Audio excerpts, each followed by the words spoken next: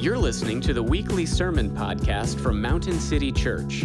This week, guest preacher Mike Trammell examines the conversion story of Thomas and the picture of salvation that we find there. All righty, good morning, everybody. Today, we have a privilege of having a guest speaker. Mr. Mike Trammell is from the state convention. He's our church service coordinator, so he's kind of like a liaison between all the churches in the Western and Blue Ridge associations, between those churches and the state convention. So he's here to help all churches in those areas. It's one of his jobs. He's from Arkansas, spent some time in Texas. He pastored Mount Airy Baptist Church for 27 years. I was wondering, I saw the bio about the Arkansas, if there's still a little bit of the accent left, and yes, it is. So that's going to be cool, because I just love a Southern accent. It's pretty cool to hear. But again, I invited Mike just to kind of get to know us, and so that we can get to know him a little bit as he's moved into this position here recently. Many of you know Randy Millwood. He was our church service coordinator for a while, and he's now moved on to a different section of the state. So we're welcoming Mike. So let me welcome Mike to the pulpit, and let me pray for him before he starts, and I'll turn over the service to him. Father, we thank you, Lord, that you are our Savior. Father, thank you that we can sing the story of those songs that Nate laid out for us, Father, that salvation only comes from you, Lord. And Father, I pray for Mike. I thank you for this brother and his service as he serviced the church for 27 years, served them well, and now in not being done serving the Lord, Father, Lord, he's now serving all these churches to help us just to further your kingdom. And Father, we thank you for him. And Lord, I just pray, Lord, that the Spirit will move not only through him, but in our hearts today, so that we may be changed to look more like you. In Jesus' name, amen. Amen, Brother Pastor. Thank you. Thank you, Brother Joe. What a joy to be with you today. I want to bring greetings on behalf of our state executive director, Michael Crawford, and the state staff, our two state convention staff, and the 400 plus sister churches across our two state convention. We are so grateful for you, for your impact on the kingdom. What a blessing it is to see your church and to see all these beautiful young people, these children. What a glorious, glorious sight that is. And all the things that you guys are doing for the kingdom. And Brother Joe told me a little, but I know there's a lot more to learn. I look forward to that. This morning I want to speak to you on the subject that is foundational to who we are as followers of Christ. And Brother Nate, thank you for that good music. It lifted up our Savior and it blessed our hearts. Thank you, brother. Look, if you will, with me this morning in the Word of God in John chapter 20, beginning in verse 19 through verse 28. And the message this morning is entitled, A Changed Life.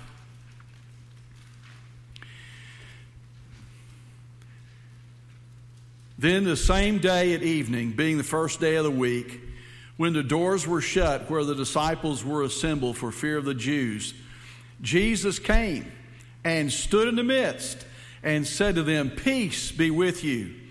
And when he had said this, he showed them his hands and his sides. Then the disciples were glad when they saw the Lord. So Jesus said to them, Peace to you. As the Father has sent me, I also send you.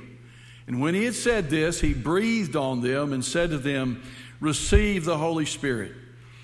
If you forgive the sins of any, they are forgiven.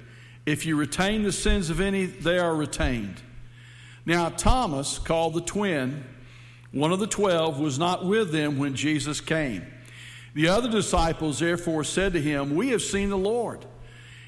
So he said to them, Unless I see in his hands the print of the nails, and put my finger into the print of the nails, and put my hand into his side, I will not believe. And after 8 days, his disciples were again inside, and Thomas with them. Jesus came, the door being shut, and stood in the midst and said, "Peace to you." Then he said to Thomas, "Reach your finger here and look at my hands. And reach your hand here and put it into my side. Do not be unbelieving, but believing." And Thomas answered and said to him, "My Lord and my God." And Jesus said to him, "Thomas, because you have seen me, you have believed. Blessed are those who have not seen and yet believed." The dictionary defines the word change as making something different. Most change that occurs in our lives, we would say, is probably inconsequential. We wake up one morning and the cloud cover has changed, or we find ourselves in a grocery store and the price of a gallon of milk has changed. On and on we could go. Most of these changes are pretty inconsequential in the daily affairs of life. But the change that we've just read about in this passage, in the life of Thomas, was literally life-altering. And so I want you to see with me this morning, as we look at his life, we look at the change that occurred in his life. I want you to see, first of all, the carnality of Thomas. In verses 19 through 22, note with me, first of all, the whereabouts of Thomas. Why was Thomas not present on that Easter Sunday night when Christ manifested himself to the disciples? The answer is his lack of faith.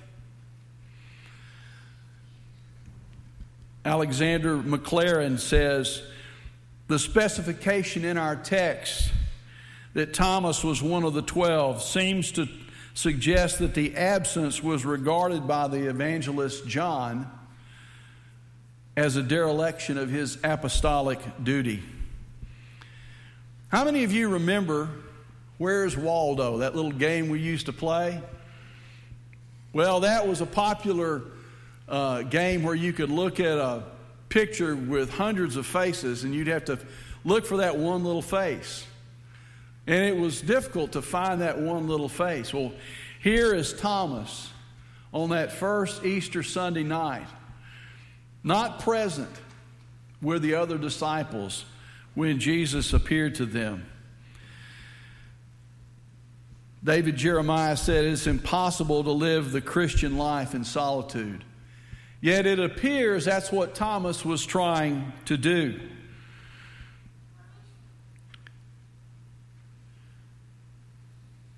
Some folks think that they can worship God outside of the fellowship of a body of believers.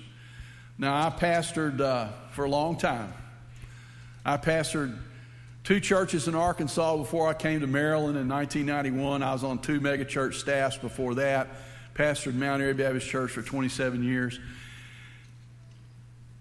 I've had on a number of occasions men, fellas, say to me, "Well, Pastor, I can worship the Lord on a deer stand. Or I can worship the Lord in my bass boat when I'm out fishing on Sunday morning." And I guess there is an extent to which that might be true, a little bit. But it's not the same as being in the assembly of the saints. It's not the same as being with other brothers and sisters in Christ. You know, we're told not to forsake the assembling of ourselves together. There's something special about being with other believers. We are strengthened, we are edified, we are lifted up, we are encouraged in the faith by being with others like us. And so Thomas was not present on that first Easter Sunday night.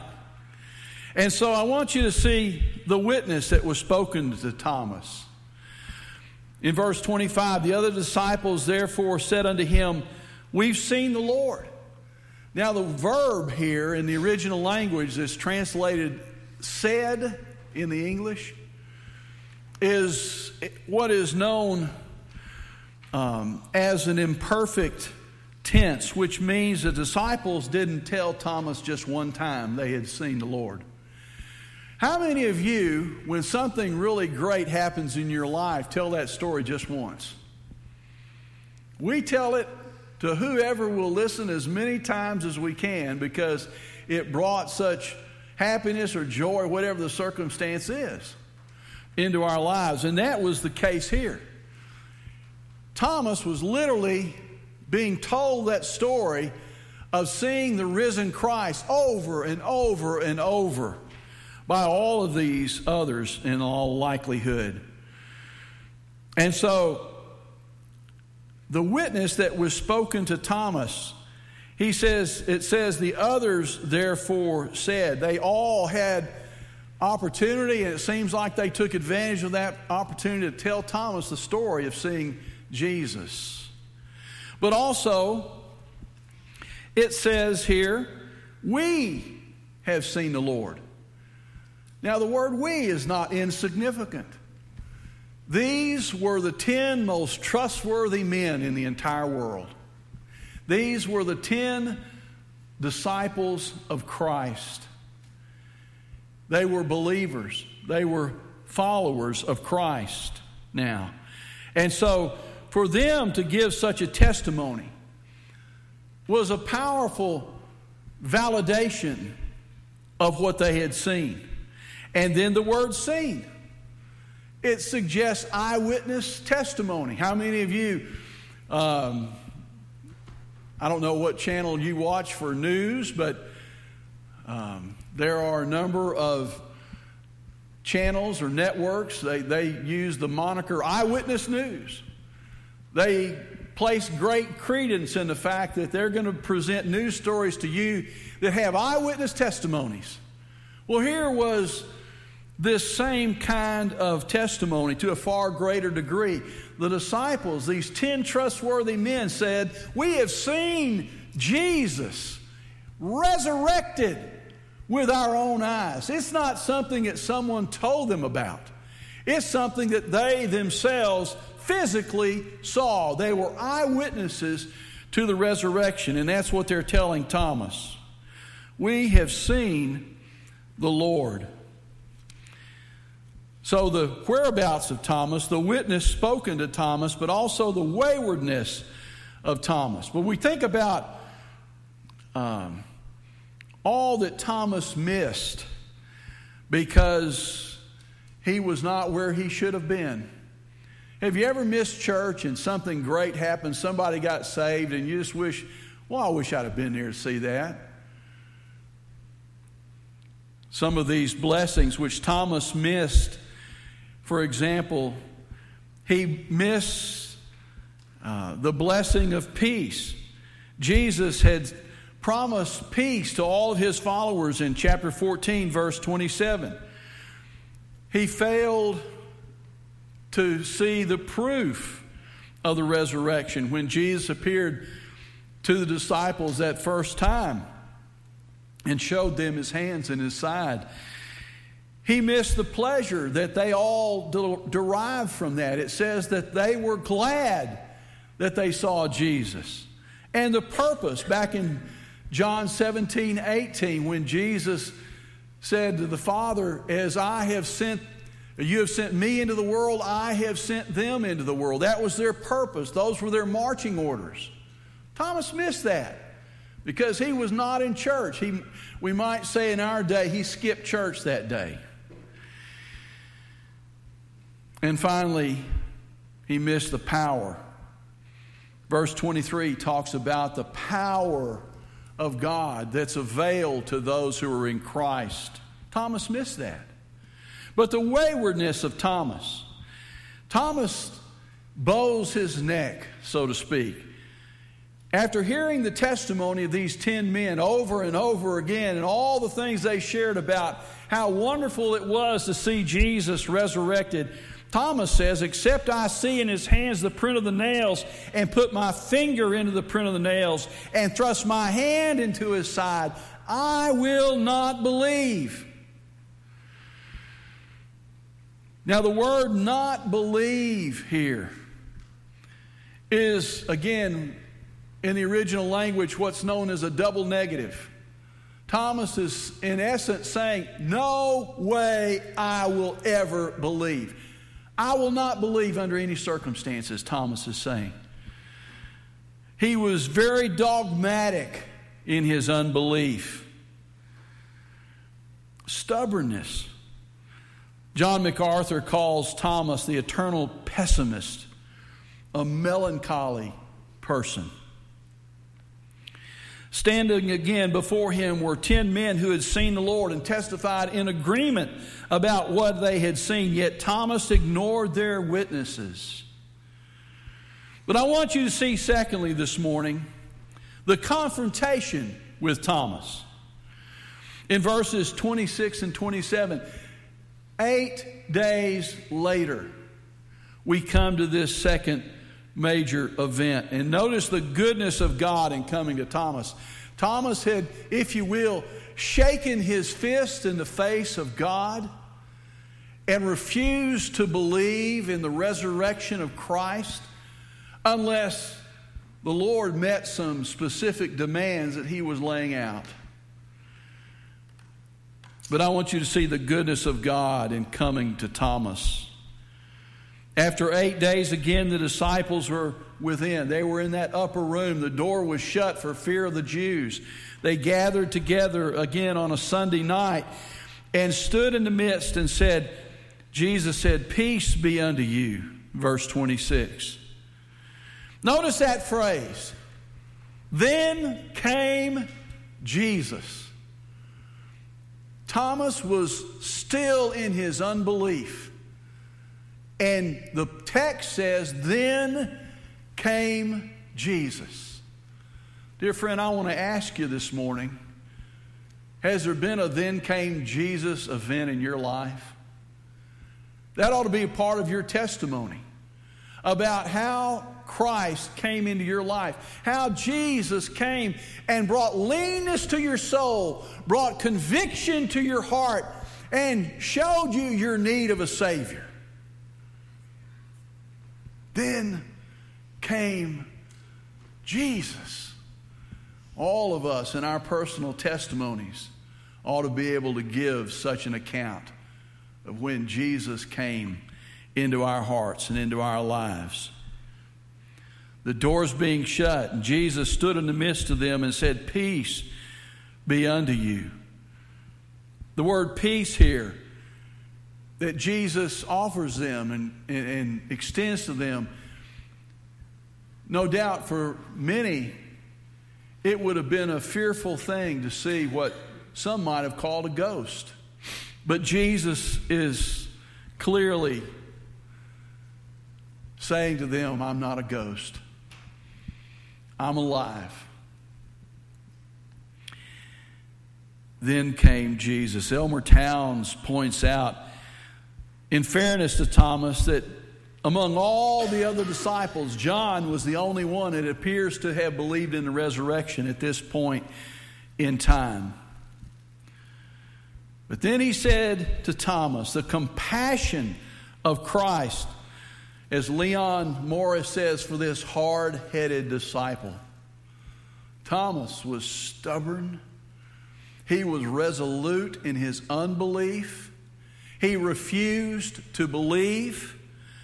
And then came Jesus, who loved him in spite of his unbelief, who loved him in spite of all that he had done in his life in disobedience to Christ. That's one of the things I loved about Brother Nate's music this morning.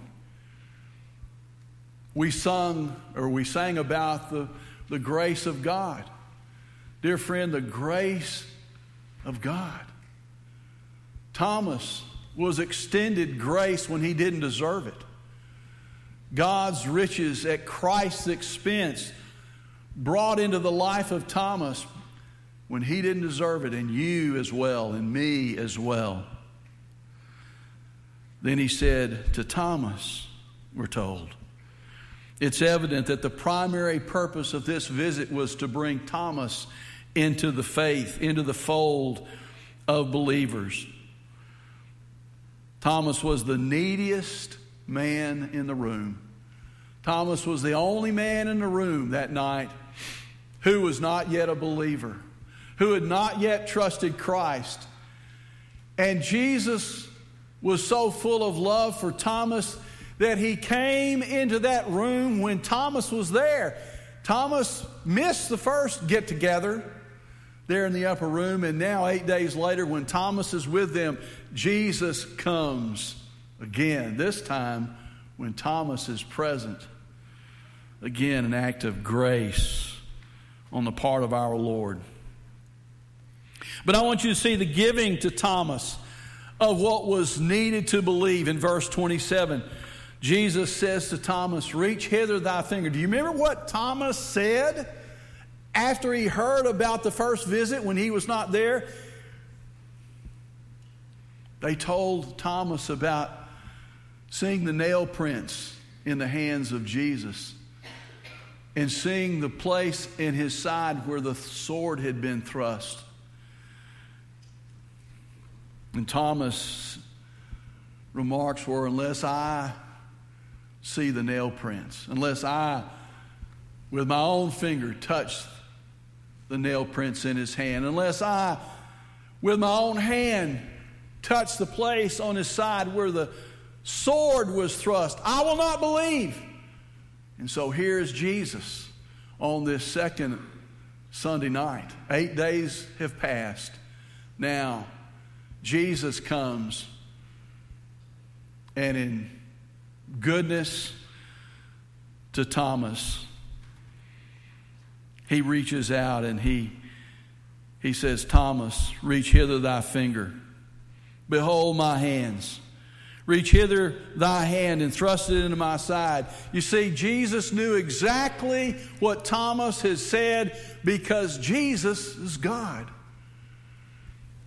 Adrian Rogers ordained me in 1981, and I sat under his preaching for several years while I was in seminary. And many times I heard Dr. Rogers say, he's as much God as though he were not man at all, as much man as though he were not God at all. He is uniquely the God-man. And so it was. Thomas had said he would not believe except he puts his hand in the place of the nails and puts his finger in the place of the nails and thrusts his hand into his side. This condescension to Thomas's stipulation shares with us two important truths. First of all, the humility of Christ to save. Dear friend, Jesus left heaven, left the throne of heaven to take upon himself human flesh. Dr. Roy Beeman, one of my seminary professors, who taught preachers for 40 years at New Orleans Baptist Theological Seminary, and then in his retirement years came at Mid-America Seminary and taught us. He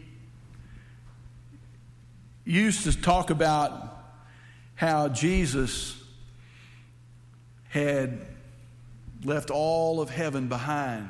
He laid aside for a season the voluntary exercising the prerogatives of deity. He didn't cease to be God. He just ceased to exercise the prerogatives of deity for a season. The humility of Christ to save.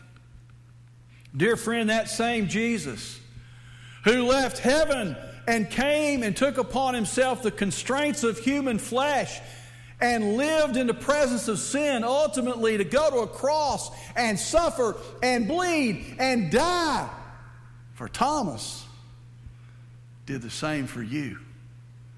He gave his life for you as well. So it shows the humility of Christ to save, but also the help for man to believe. Think of all the things that Jesus has done in your life to help you believe. Some of you have, for example, had the influence of a godly parent or a godly home. Some of you might say, I have a godly husband, a godly wife. Some might say, I had a godly grandmother. Other things. Maybe you had an opportunity to be brought to church when you were a young person. Jesus did all of that. God did all of that to bring you ultimately to your faith in Him. He helped you get to that point of believing. He did that with Thomas. The gracious offer extended to Thomas. Up until this point, dear friends, Thomas was unbelieving. Thomas was faithless. In John chapter 20, verse 27, Jesus said, Thomas, be not faithless. You see, at this point, up until this point, Thomas was an unbeliever. Thomas had not been saved because he had not believed that Jesus Christ is indeed the Son of God, who was raised from the dead, who came to save sinners. He had not put his trust and faith once and for all, now and forever, in the person of Jesus Christ. And so we see this gracious offer extended to Thomas. Thomas, be not faithless, but believing. Thomas's lack of faith was condemned by Christ. Dear friend, believing is a command. It's commanded for all of us in Scripture. Unbelief is disobedience to God. Acts chapter 17, verse 30, we're told, God now commandeth all men everywhere to repent. And so while Thomas was refusing to believe, he was living in sin. He needed to repent.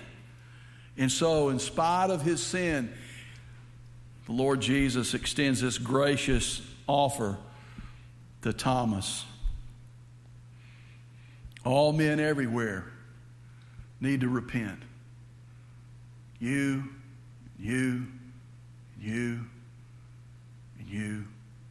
and me. All men everywhere need to repent and be saved. But I want you to see thirdly this morning the conversion of Thomas. Verses 28 and 29. I want you to see first of all, as we examine how Thomas came to faith, as we examine the transition, the great change that occurred in his life, I want you to see first of all, it was a personal profession. And Thomas answered after this gracious offer of faith from Jesus and said to him, my Lord and my God. Now, dear friend, many scholars have said this is the high point in John's gospel.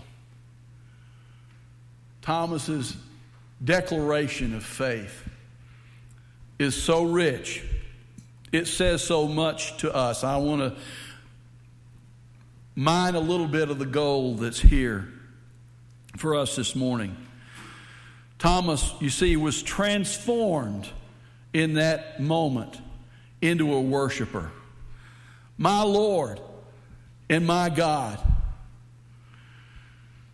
Such powerful, powerful words. Such a magnificent testimony. The personal pronoun my here emphasizes the personalness of Thomas's confession about Christ. He was not parroting someone else's words of belief. Thomas was speaking on a personal basis. He was saying, Jesus is my Lord and my God. And dear friend, you will never make it to heaven by parroting someone else's testimony. You have to give your heart and life to Christ.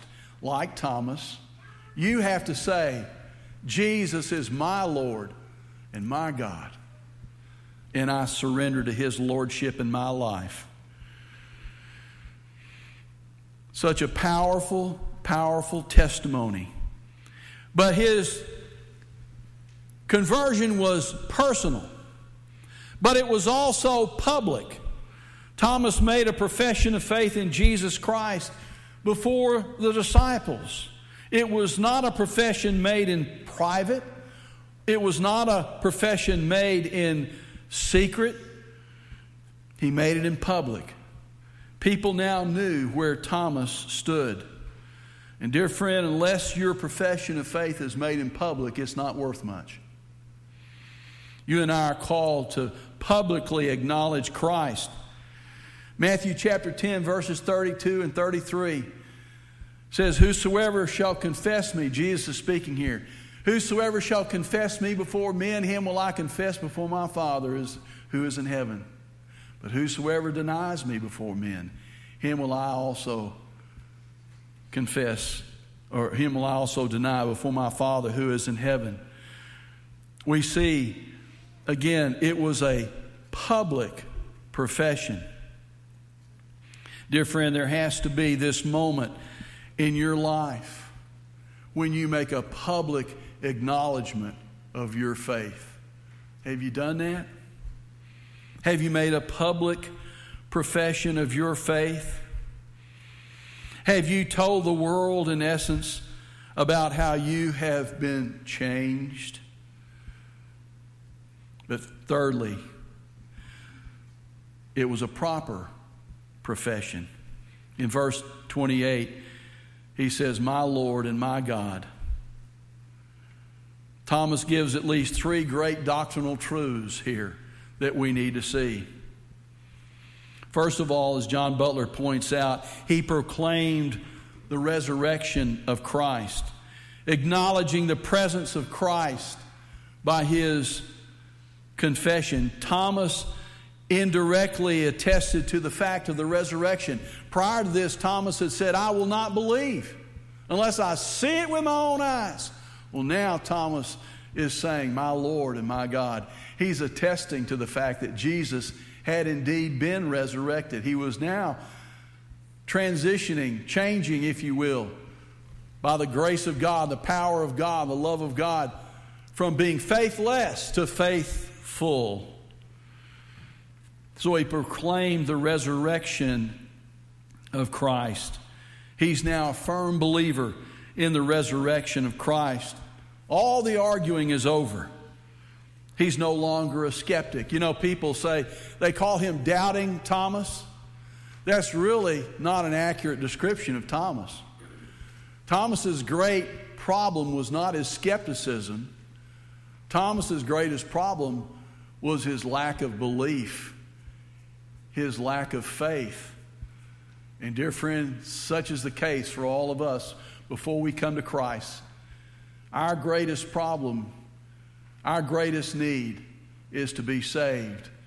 Trusting Jesus and Him alone, once and for all, now and forever, to come into our hearts and lives, to wash us white as snow, to give us a home in heaven, to separate us from our sins as far as the east is from the west, to cast our sins into the depths of the sea and remember them no more, to write our names in the Lamb's book of life.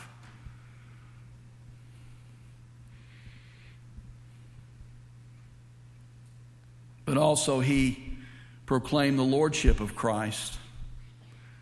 Thomas said, "My Lord."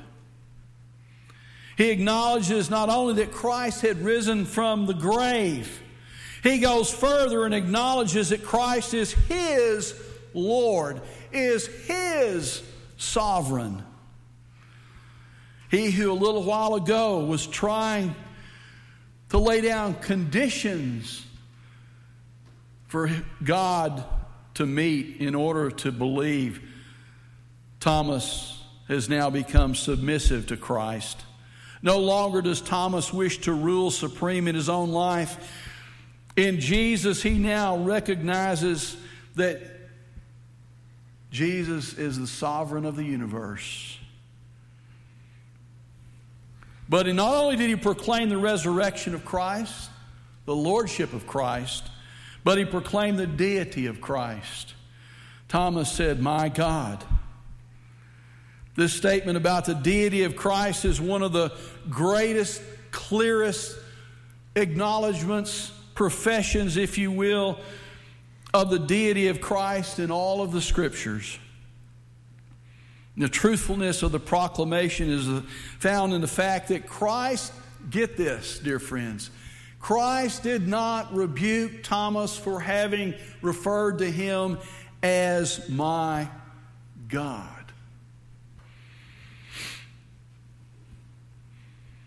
When Cornelius fell down at Peter's feet and would have worshiped him, Peter refused such an honor and said, "Stand up, I myself am also a man." When the people at Lystra wanted to treat Paul and Barnabas as gods, Paul and Barnabas protested and said, "We are men of like passions with you." When John fell to worship the angel said to John, "See that thou not do it." But when Thomas called Jesus God, there was no protest from Christ. His silence in response acknowledged the truthfulness of Thomas's declaration. And dear friend, understand the doctrine of the divinity of Christ is one of the great foundation truths of Christianity. J.C. Ryle said, "Let us be willing to go to the stake rather than let the doctrine, the deity of Christ go. Unless our Lord Jesus is very God of very God, there is an end to his mediation, to his atonement, to his advocacy, to his priesthood, to his whole work of redemption. These glorious doctrines are useless blasphemies unless Christ is divine." And dear friend, he is. Amen, he is. How do we know that Thomas's conversion was real? Well, from that time on, Thomas in his life was an evangelist for Christ. Tradition tells us, and it's recorded in Fox's Book of Martyrs, that after the ascension, when the apostles went out proclaiming the gospel, Thomas ministered the gospel in India, among other places, because his ministry so enraged the pagan priests, he was martyred there by being thrust through with a sword. You see, Thomas experienced a change in his life. He went from being faithless to faithful. And I want to conclude by asking you this morning, have you had this kind of change in your life? Thank you for listening to the weekly sermon podcast from Mountain City Church. To learn more about our church, visit our website at mountaincty.church. Thanks again, and may the Lord bless your week.